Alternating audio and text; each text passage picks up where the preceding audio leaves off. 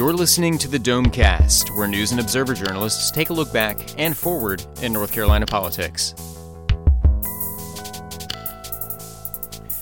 Welcome to Domecast. I'm Jordan Schrader, your host, and with me are Andy Spey, Will Doran, Lauren Horsch, Danielle Shemtab, and Colin Campbell. This was a big week. Of course, we had the tragic school shooting in Parkland, Florida, with 17 dead and a 19-year-old high school student arrested. And there was some North Carolina fallout from the shooting that we'll talk about later.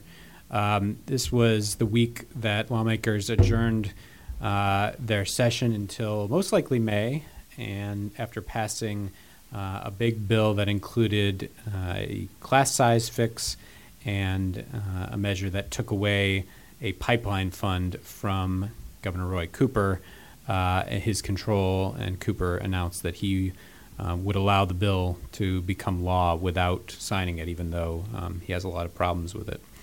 And the legislature did not act on pollution related to Gen X.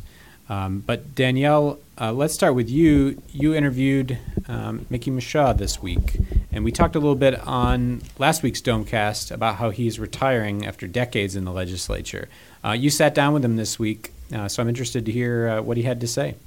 Yeah, so we talked a lot about his political career. He's been at the North Carolina House of Representatives for more than 40 years, and he'll be retiring at the end of his term this year. So we talked about, one, his relationship with Martin Luther King. He was actually good friends with Martin Luther King. Martin Luther King was the one who encouraged him to get into politics, and then he talked about this a little bit on the floor, but he almost didn't go into it after, of course, King was shot, and then sort of had this renewed interest to live on his legacy. And so one of the things we talked about was all the progress that he said that they had made in the state, and how he felt like some of the past couple years had been undoing that progress. So I'm going to play a clip now from him.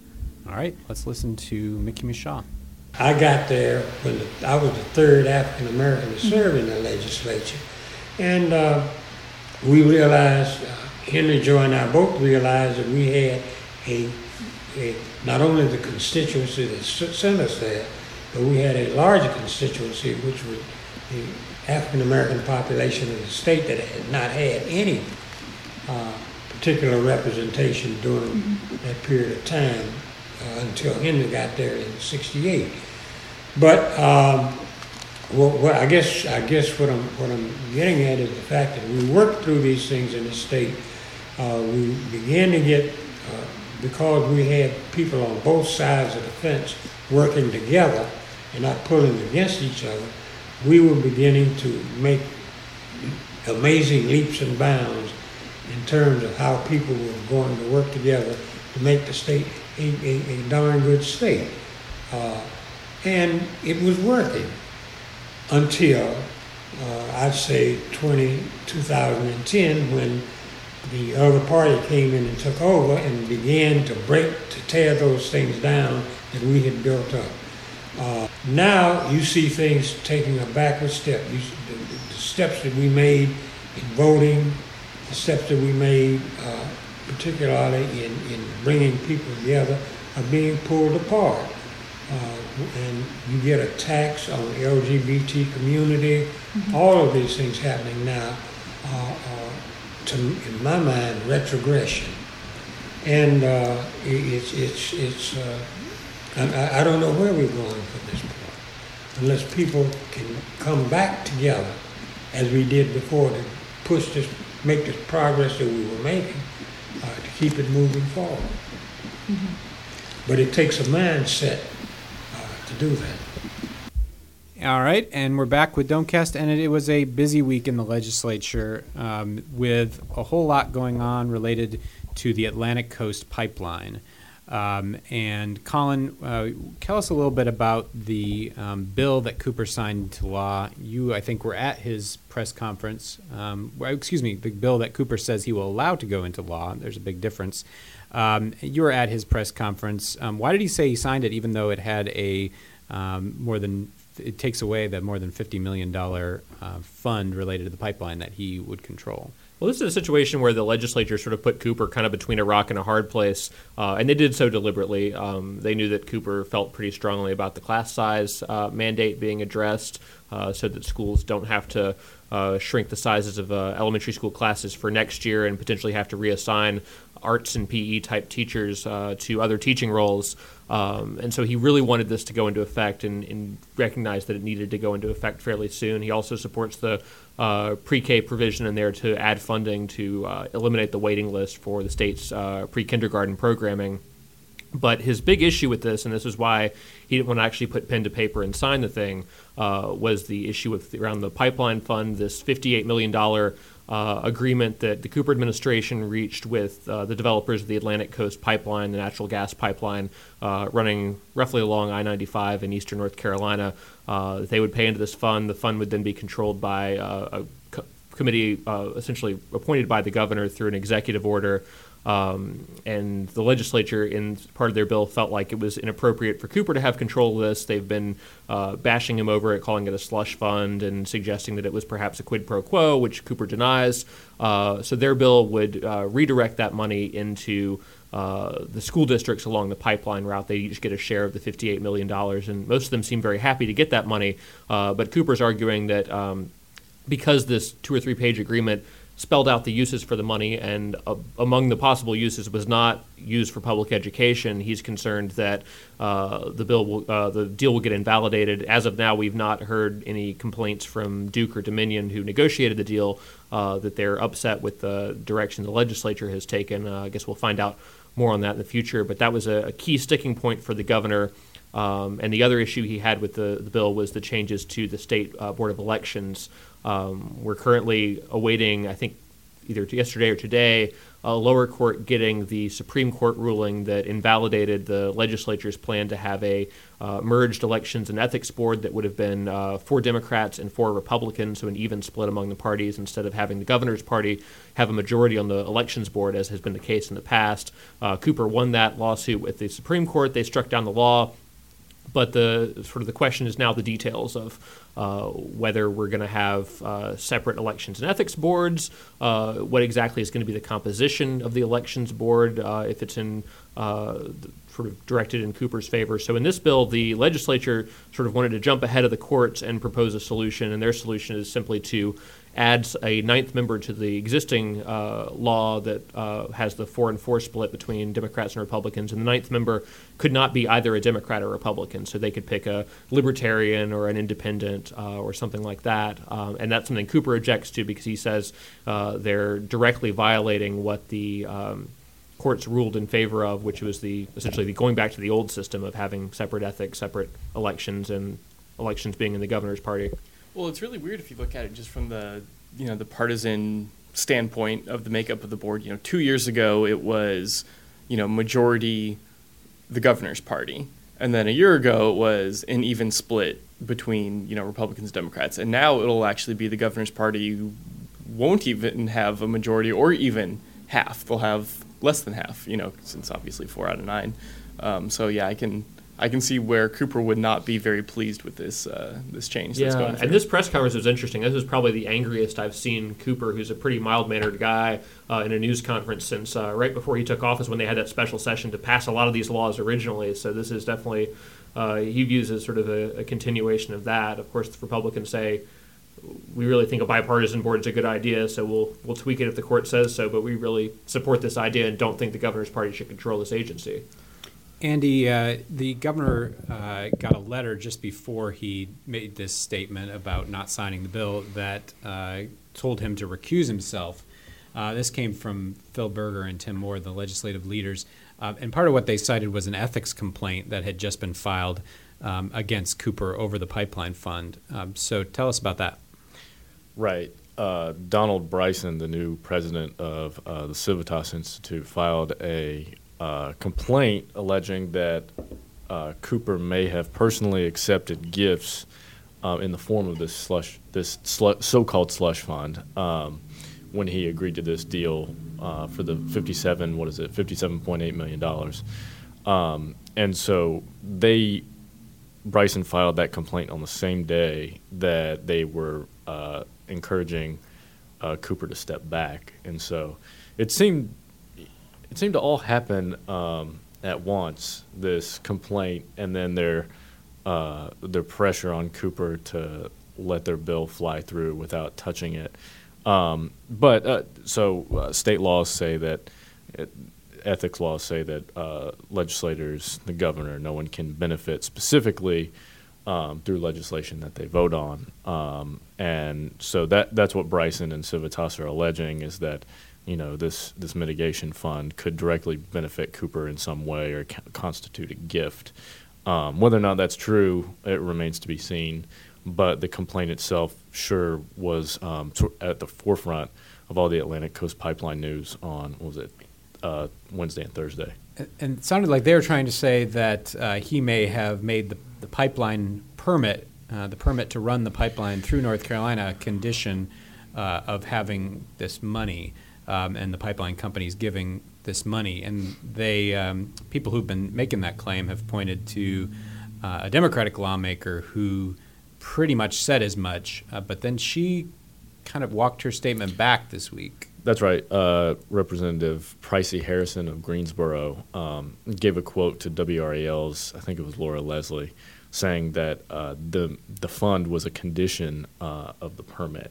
And then she walked that back. She says she emailed REL, she emailed us, saying that she misspoke. She's speaking without direct knowledge of how things happened and how the fund was agreed to. And so she has been trying to walk it back. But, from a PR standpoint, the Republican message is out there that this was all shady. I don't know if her attempts to correct her record have gotten very far. We reported about it, but so they've tied this to the pipeline and Republicans have said that these are all connected, which Cooper denies. Some Republicans have also sort of seized on the fact that Cooper owns some land down there by the pipeline route, which our own Dan Kane reported this week.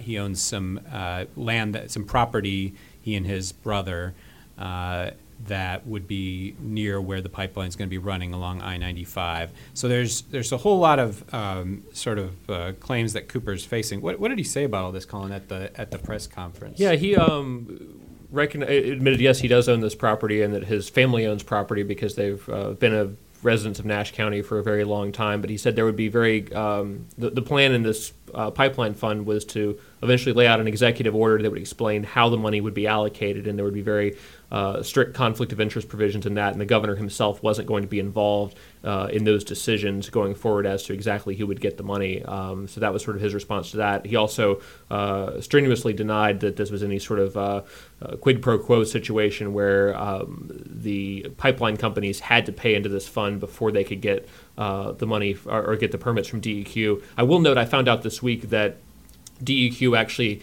is charging the pipeline separately for a different fund. As part of getting those permits in January, they had to agree to pay what, according to the invoices that I was provided, about $6 million into a mitigation fund for like stream buffers and water quality issues. That's pretty much standard procedure for any kind of construction permit along these lines. The DEQ has a formula they use to figure out how many acres are impacted.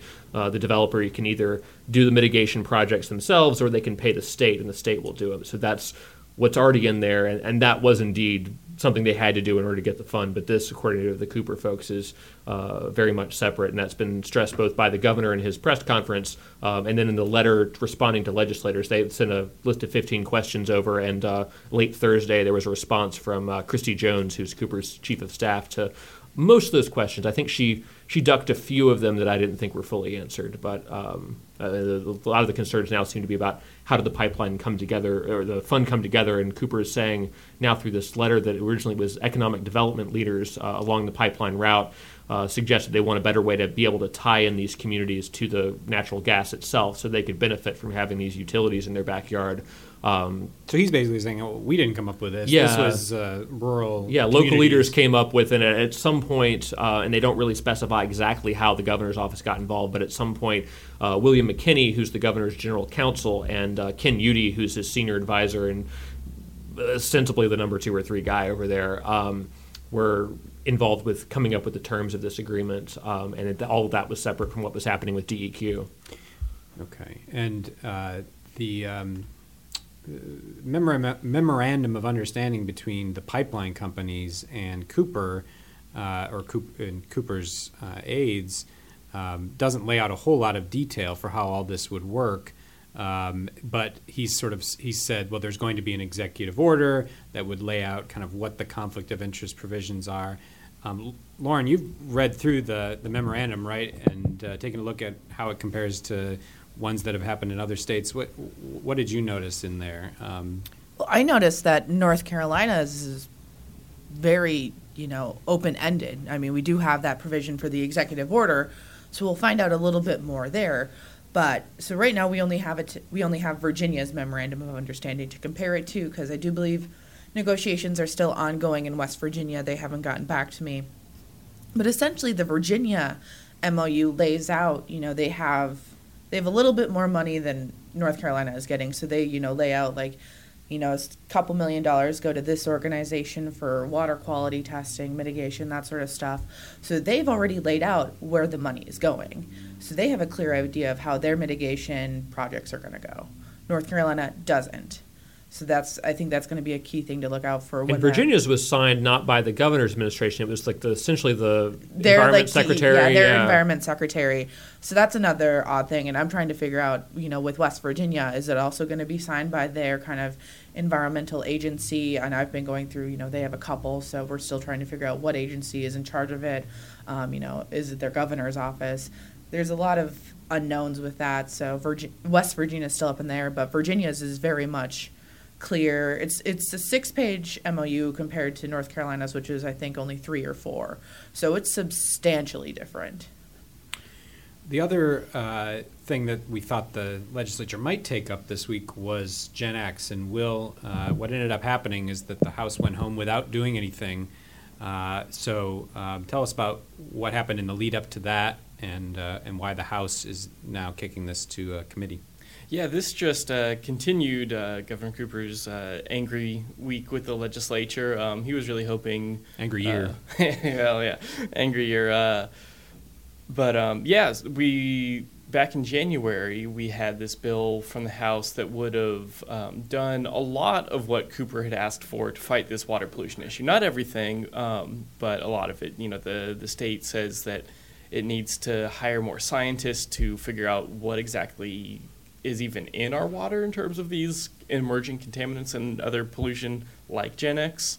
And then also, buy more equipment, do more studies, cut down on the backlog of permits that these companies have to apply for, all these sorts of things. And the House voted unanimously to pass a bill that would have done a lot of what Cooper had asked for. And so his office was pretty pleased about that.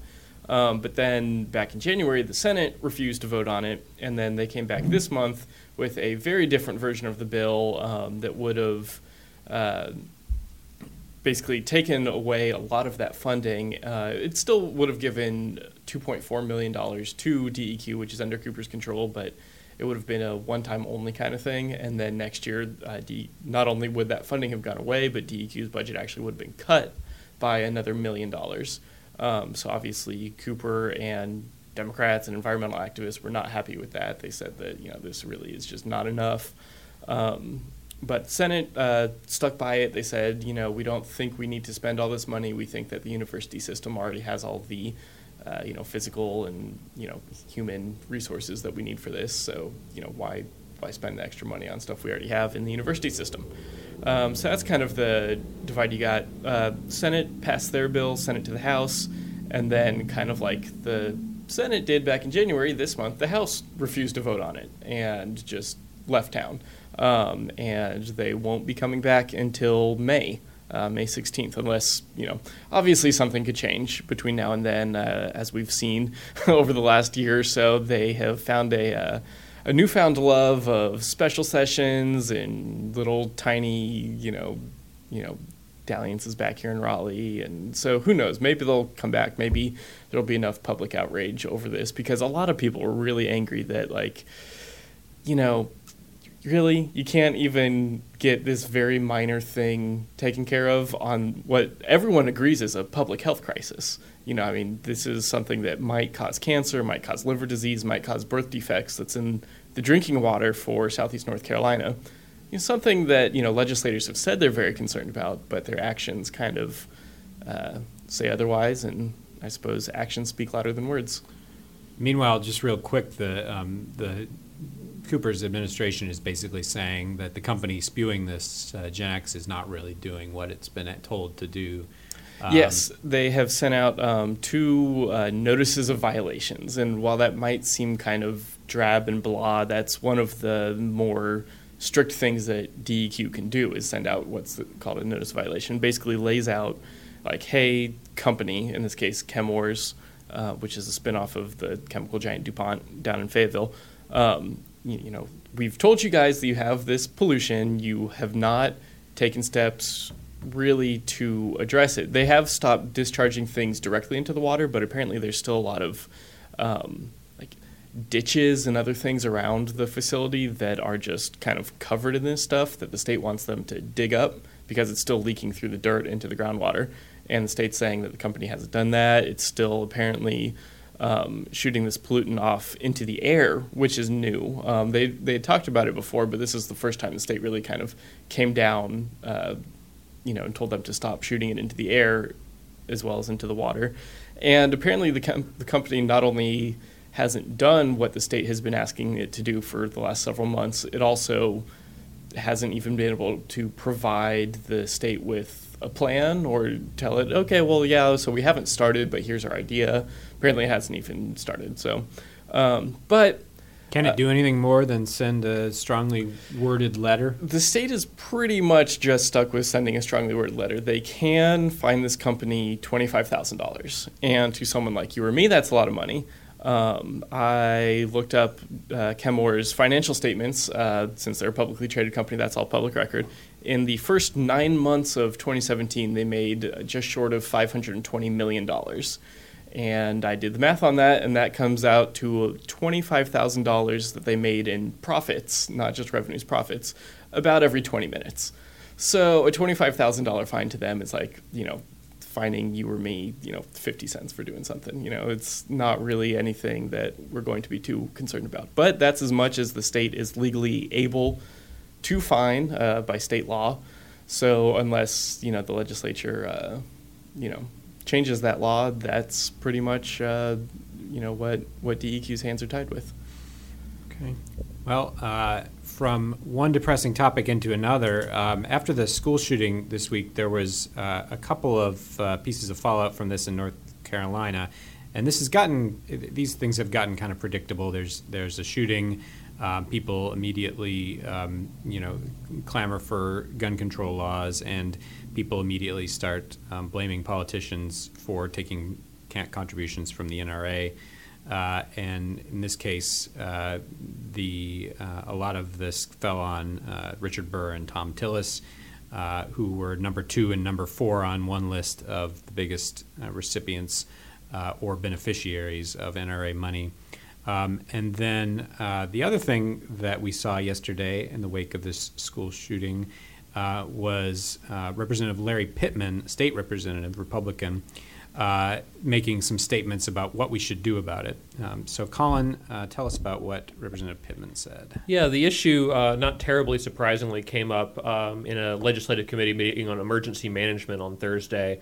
They had a couple of presentations about different safety things, and a lot of people were tying it into what had just happened in Florida. And at the end of the meeting, Larry Pittman raised his hand and asked that in the next committee meeting that they hear from a police officer that he and Representative Michael Speciale have been talking to, who wants to give a presentation about the idea of arming and training school teachers and administrators so that they could take out a shooter in a situation of attack. And I think he said it was a reference to hysterics around gun control that he was concerned by.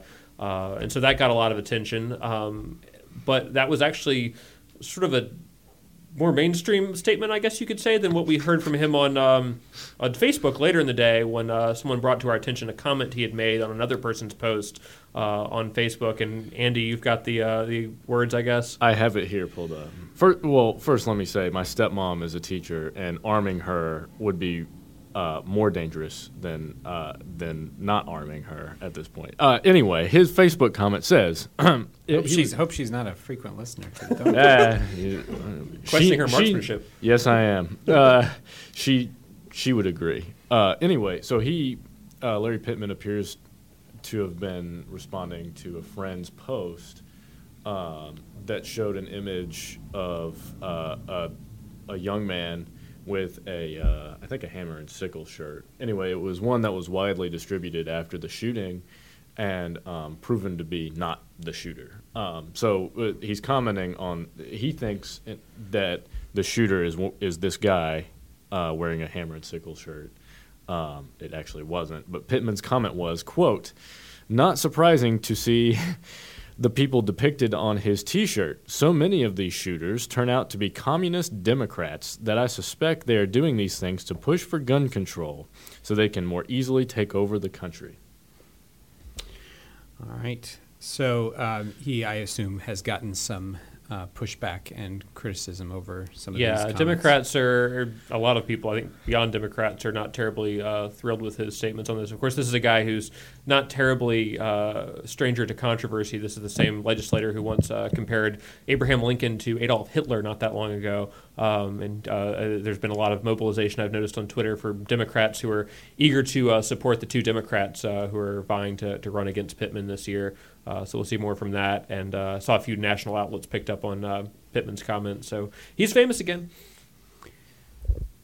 Lauren, it wasn't a reaction to the shooting, but at the same time, lawmakers have been talking a little bit about whether the legislative building needs more security. There's been a couple developments on that lately. Are we going to see metal detectors at the legislative building? That's what we've been told. So the Legislative Services Officer, Paul Coble, along with General Assembly Chief of Police Martin Brock and others have been looking at, what kind of security upgrades does the General Assembly need? Because right now, if you walk into the building, it's, rightfully called the People's Building, and you can just come on in. You don't get frisked. You don't get asked to search your bag or anything like that, like you would at a courthouse or even across the street at the state capitol. So it's been a long time coming, but metal detectors have been in the talks for quite some time. And in December, we kind of got a little bit more of a clue that they are indeed coming. They just don't tell us when, and we haven't found out. I've sent, multiple requests for that information from Mr. Coble and Chief Brock. Haven't really heard much. But we got one clue this week, some nice little blue tape across the floor of the entrance to the General Assembly, and then in the back entrance going towards the legislative outlining office boxes building. that very much look like the size of a box that would hold a metal detector. Yes. But we don't know when those metal detectors are coming. I assumed, because they popped up like Monday or Tuesday, so I assumed, the metal detectors would come overnight. But as of yesterday, they had not yet, come to the legislative building. And from my understanding, we might not even be using them for quite some time because, everyone's getting new cards to help get access to the building. So there's a lot of changes happening, but no one knows when it's going to happen. I mean, even staff members I've been trying to find out, some of the information from, they don't know. So it's a very well kept secret in the General Assembly. You wrote that legislators are able to get panic buttons. Yeah, so that's been a long-standing tradition.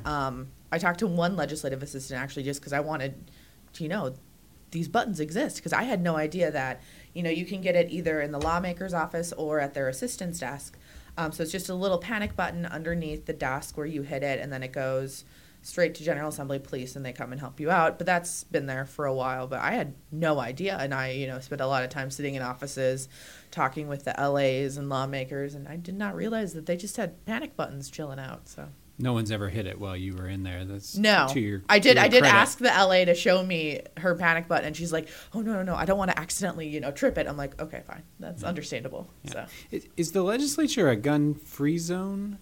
Does anybody know if guns are allowed? Yeah, you're not allowed, because I know there's been some Since we're on the subject of Larry Pittman, I may as well tell this story from a couple years ago. There was one day where Pittman was on the floor and he had what looked like a bulge near his waist that looked like it could be. He was carrying a gun and he had it tucked under his shirt or his jacket. Someone tweeted a picture of him and insinuated that, which would have been a violation of building rules even for lawmakers. And Pittman, very upset, actually responded to the tweet in a floor speech where he explained that he carries his cell phone in a camera case that's strapped to his belt. And that's the bulge that people were seeing, and it was not a gun and he was not violating any rules. Okay. Although I have seen Pittman out in public where he does exercise his First Amendment right and openly carry a weapon. I think that's the second. Second Amendment, yes. Get my amendments confused. The first is also very important. Well, in Pittman's mind, that's the First Amendment. The First Amendment is the second important. So the other thing we should talk about before we go to Headliner of the Week is at UNC, Tucker Carlson is coming to speak. And this has raised a sort of a minor uproar. So Danielle, do you want to tell us about what's happening there since you are a UNC student? Yeah, so this is a Park lecture. It's held every year at the journalism school, and they selected Tucker Carlson this year. This is, I believe, the third year that they've selected somebody from Fox News. So there have been mixed reactions. Definitely some people and professors saying, we want to have a dialogue, and whether or not they agree with them, it's good to have an open conversation. Others, kind of, I guess, comparing this, to the Daily Tar Heel is also having an anniversary weekend this weekend or next weekend, and they're bringing other journalists from the New York Times and other publications, and there were some comments about well, we should bring people who are not making commentary, people who are doing unbiased reporting coverage. So you want to chime in on your thoughts on that? Yeah, because I'm not currently enrolled in the journalism school and haven't been for a while, I can be a little bit more opinionated about this. And I was quick to jump on this story on Twitter the other day. My take as a UNC journalism school alum and a journalist is that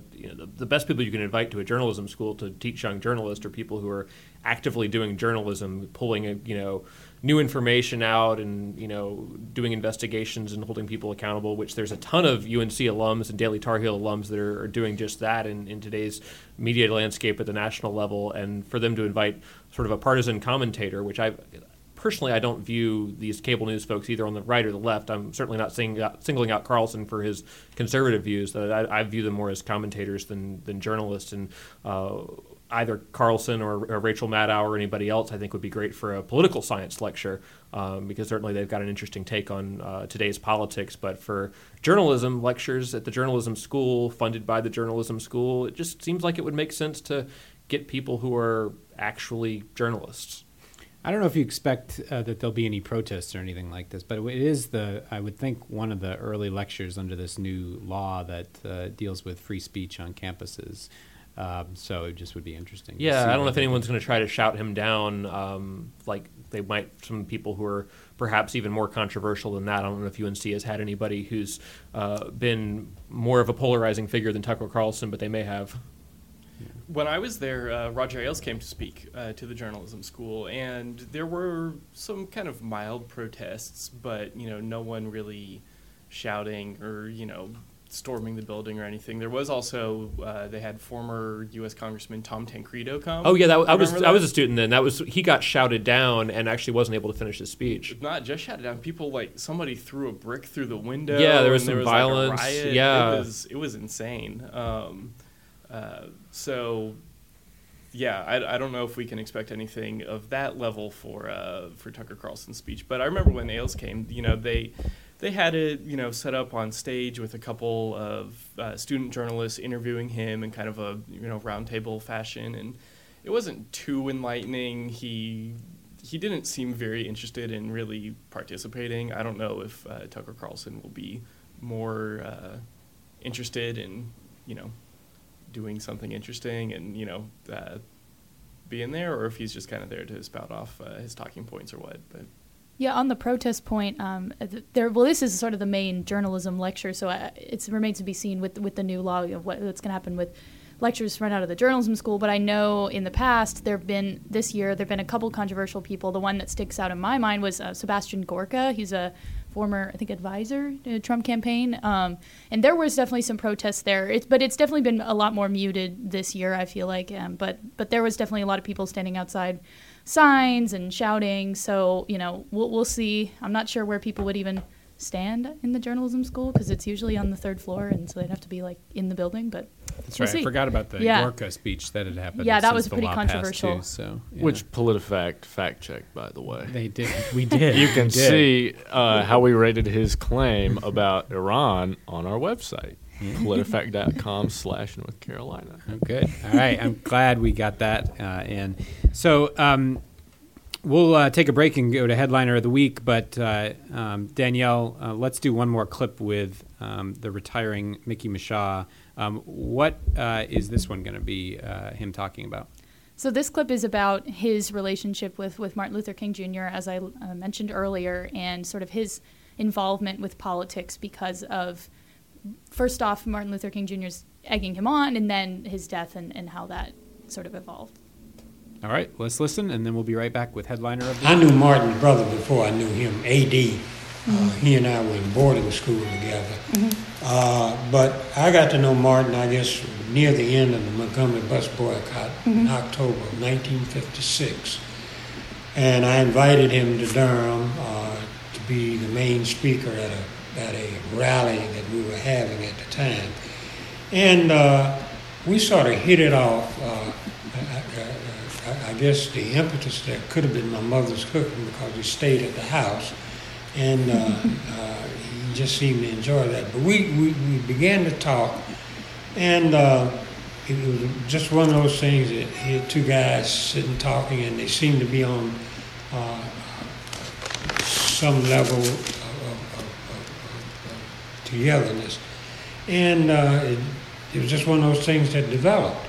And over the years, when we would talk, when we would get together, anytime he came to North Carolina, we were always together. And sometimes people didn't even know he was here. That happened. But we would talk about what progress there was to be made, how it was to be made. And one of the things he kept, I guess, beating in my mind, and things that he had said, I had heard him say in many speeches, that African Americans needed politics more desperately than any other group in American society. And he said, because what happens there is that we need a seat at the table where the rules are being made. If you're not there, you can't have any impact on that. And one day, we were sitting talking, and Martin looked at me and said, Mickey, he said, you make a good politician. I said, Martin, you're out your ever-loving mind. It never happened.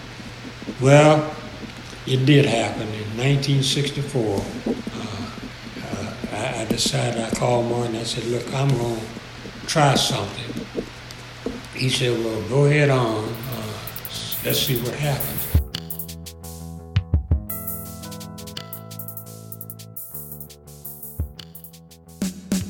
Headliner of the Week, Headliner of the Week, Headliner of the Week, Headliner of the Week, Headliner of the Week, Headliner of the Week, Headliner of the Week.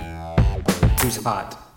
We're back with Headliner of the Week, everybody's favorite segment, where we talk about who the most important or influential or interesting person in this week's news will be. Will Doran, who's your Headliner of the Week? Well, I'm going to kind of stick on the UNC angle, and I'm going to go with Ry Barkott. He's not really a name that a lot of people know, but he's going to be the UNC graduation speaker this year. I covered the graduation last year when Brooke Baldwin was the speaker. And it's always an interesting thing. He is, but he's obviously not anywhere near as well known as Brooke Baldwin. He's an alum and is a veteran and is has this group that's trying to get more veterans to run for office, kind of on both sides of the aisle. And it's interesting to see UNC going for him for the commencement speaker, trying to, kind of thread this needle in this, highly polarized political age of, someone trying to kind of like find a, I don't know, third way is the the right word for that, but kind of a more moderate strand of politics. My commencement speaker was Michael Bloomberg, who actually he was protested just as much as Tom Tancredo or Sebastian Gorka or anybody like that. You can never make all the over students big happy. gulps, I would guess. Yeah. That was during the whole soda tax thing, and I think people were unhappy with stop and frisk policies and things. You can never make the kids happy. Says the curmudgeonly 25-year-old. But yeah, it's an interesting choice. Someone who's not really a celebrity, not really a super well-known politician, but is someone who's kind of in the trenches, which is definitely a departure. But I thought that was pretty interesting, so I'll give him a shout out on Headliner of the Week. All right, Ryan Barcott. Rye, like the bread. That's what I thought you said. Rye Barcott. Or the whiskey. The bread, the whiskey. Rye Barcott in the hat for Headliner of the Week. All right. Andy Spay, who's your Headliner of the Week? I'm going to go with Ludacris. I don't know if you guys heard, but he is performing at the North Carolina Azalea Festival. And if you don't know what that is in Wilmington on the coast, and it has a colonial theme. There are girls in antebellum dresses, and what I want to know is how they arrived at the decision to invite Ludacris, the rapper. And I've been going through some of his song lyrics to see if I could read them on air, and we can't. We definitely can't. Wilmington gets some weird performers all the time, so that's right up there with Wilmington performers. So. All right. The Azalea Festival is going to be lit. Is that the first time Jordan's ever saying it's lit on the podcast? Did we have a Domecast first? Could have gotten that in the headliner drum roll if we'd said that a few weeks ago. All right, Ludacris in the hat for Headliner of the Week. Lauren Horsch, who's your Headliner of the Week? I don't have a who. I have a what. And I'm going to go with the Atlantic Coast Pipeline because it is the gift that keeps on giving, mostly to journalists and Republicans, and it gives a lot of headaches to the Democrats. But I just think it's something we're going to be talking about for months and years to come as construction starts and, trees start going down and some of these mitigation projects start happening. So I just think we're just in the beginning phases of what is going to happen in North Carolina. So with all the news that's been happening with it this week, it's my headliner. Okay, Atlantic Coast Pipeline in the news a lot this week, and now in the hat for Headliner of the Week. Danielle Shemtab, who's your Headliner of the Week? Okay, so my headliner is a group of people, I would say the drunk uncles of the world. So Governor Cooper was writing a letter to Amazon to convince them to come to the state, and this was actually released. Well, this was back in 2017, but news organizations just got a copy of the letter through public records. And he said, like every family with an embarrassing uncle or two, we have a few politicians who want it to be 1957 instead of 2017. And then goes on to talk about how the state still has a welcoming culture. So I'm going to put drunk uncles. I guess he didn't say drunk. He said embarrassing. I was going to say, I don't think it was drunk uncles. I think it's implied, Thank you, Saturday Night Live. You can't have the embarrassing uncle without the drunk uncle. Everybody's been to a Thanksgiving with the crazy uncle or the drunk uncle, and Okay, all right. So technically, are we doing crazy uncles? Sure. Okay. Yeah. All right. Crazy uncles in the crazy uncles are in the hat for Headliner of the Week. They may be going to the Ludacris concert. They at the Azalea Festival. Right. Yeah. So crazy uncles, Ludacris, and the Atlantic Coast Pipeline, and Rye Barcott. All in the hat for Headliner of the Week. So Colin Campbell, top that. Who's your Headliner of the Week? All right, I got a bit of a twofer because I can't decide between these two folks. There were two legislative retirements announced in the past. Well, they were announced within the past week, but they came to my attention within the past week and really kind of didn't get a whole lot of attention. I feel like kind of fell below the radar a little bit. And they are Representative Beverly Earl, who is a Democrat from Mecklenburg, one of the members of the African American Caucus, I believe a former educator. She is not running for another term, and she has been in the House for 12 terms, making her, I think, behind Mickey Mishaw, who we've heard from on this podcast, the second most senior member of the House. So she will not be seeking another term. No one's announced for her seat yet. And on the other end of the political spectrum, Representative Jeff Collins, a Republican from Nash County and one of the more staunch conservatives in the legislature, also been in office for quite a while, since 2011, is not going to be running for another term. Now, his district, I think, was redrawn in a way that makes it a little bit more competitive for Democrats. So instead of running, he's backing another Republican by the name of John Check. And there's a Democrat who'd run against Collins in the past, James Galliard, who's a Rocky Mountain minister. He'll be running for that seat, but we'll be losing some institutional knowledge with Representative Beverly Earl and Representative Jeff Collins stepping down. So they were my picks this week. Okay, Beverly Earl and Jeff Collins in the hat for Headliner of the Week. A lot of seniority leaving, and I guess this happened last time around too. Several notable senators especially stepped down last term, but with Mishaw, with Earl, with Angela Bryan, a lot of members, especially of the Black Caucus, are not running for another term, but also others, like Collins. We've written about a few others. So, all right, Beverly Earl and Jeff Collins. Crazy Uncles and Ry Barkott, and the Atlantic Coast Pipeline, which is what I'm going to go with this week as the headliner. So, Lauren, you are our winner again. 2 weeks in a row, baby. Keep the streak going. On the Domecast. Atlantic Coast Pipeline, and I'm sure we'll be talking more about that in the weeks to come. So, for Colin Campbell and Lauren Horsch, Danielle Chemtob and Will Doran, and Andy Spay, I'm Jordan Schrader. Catch us next week on Domecast. You've been listening to the Domecast, a production of the News and Observer and the Insider State Government News Service.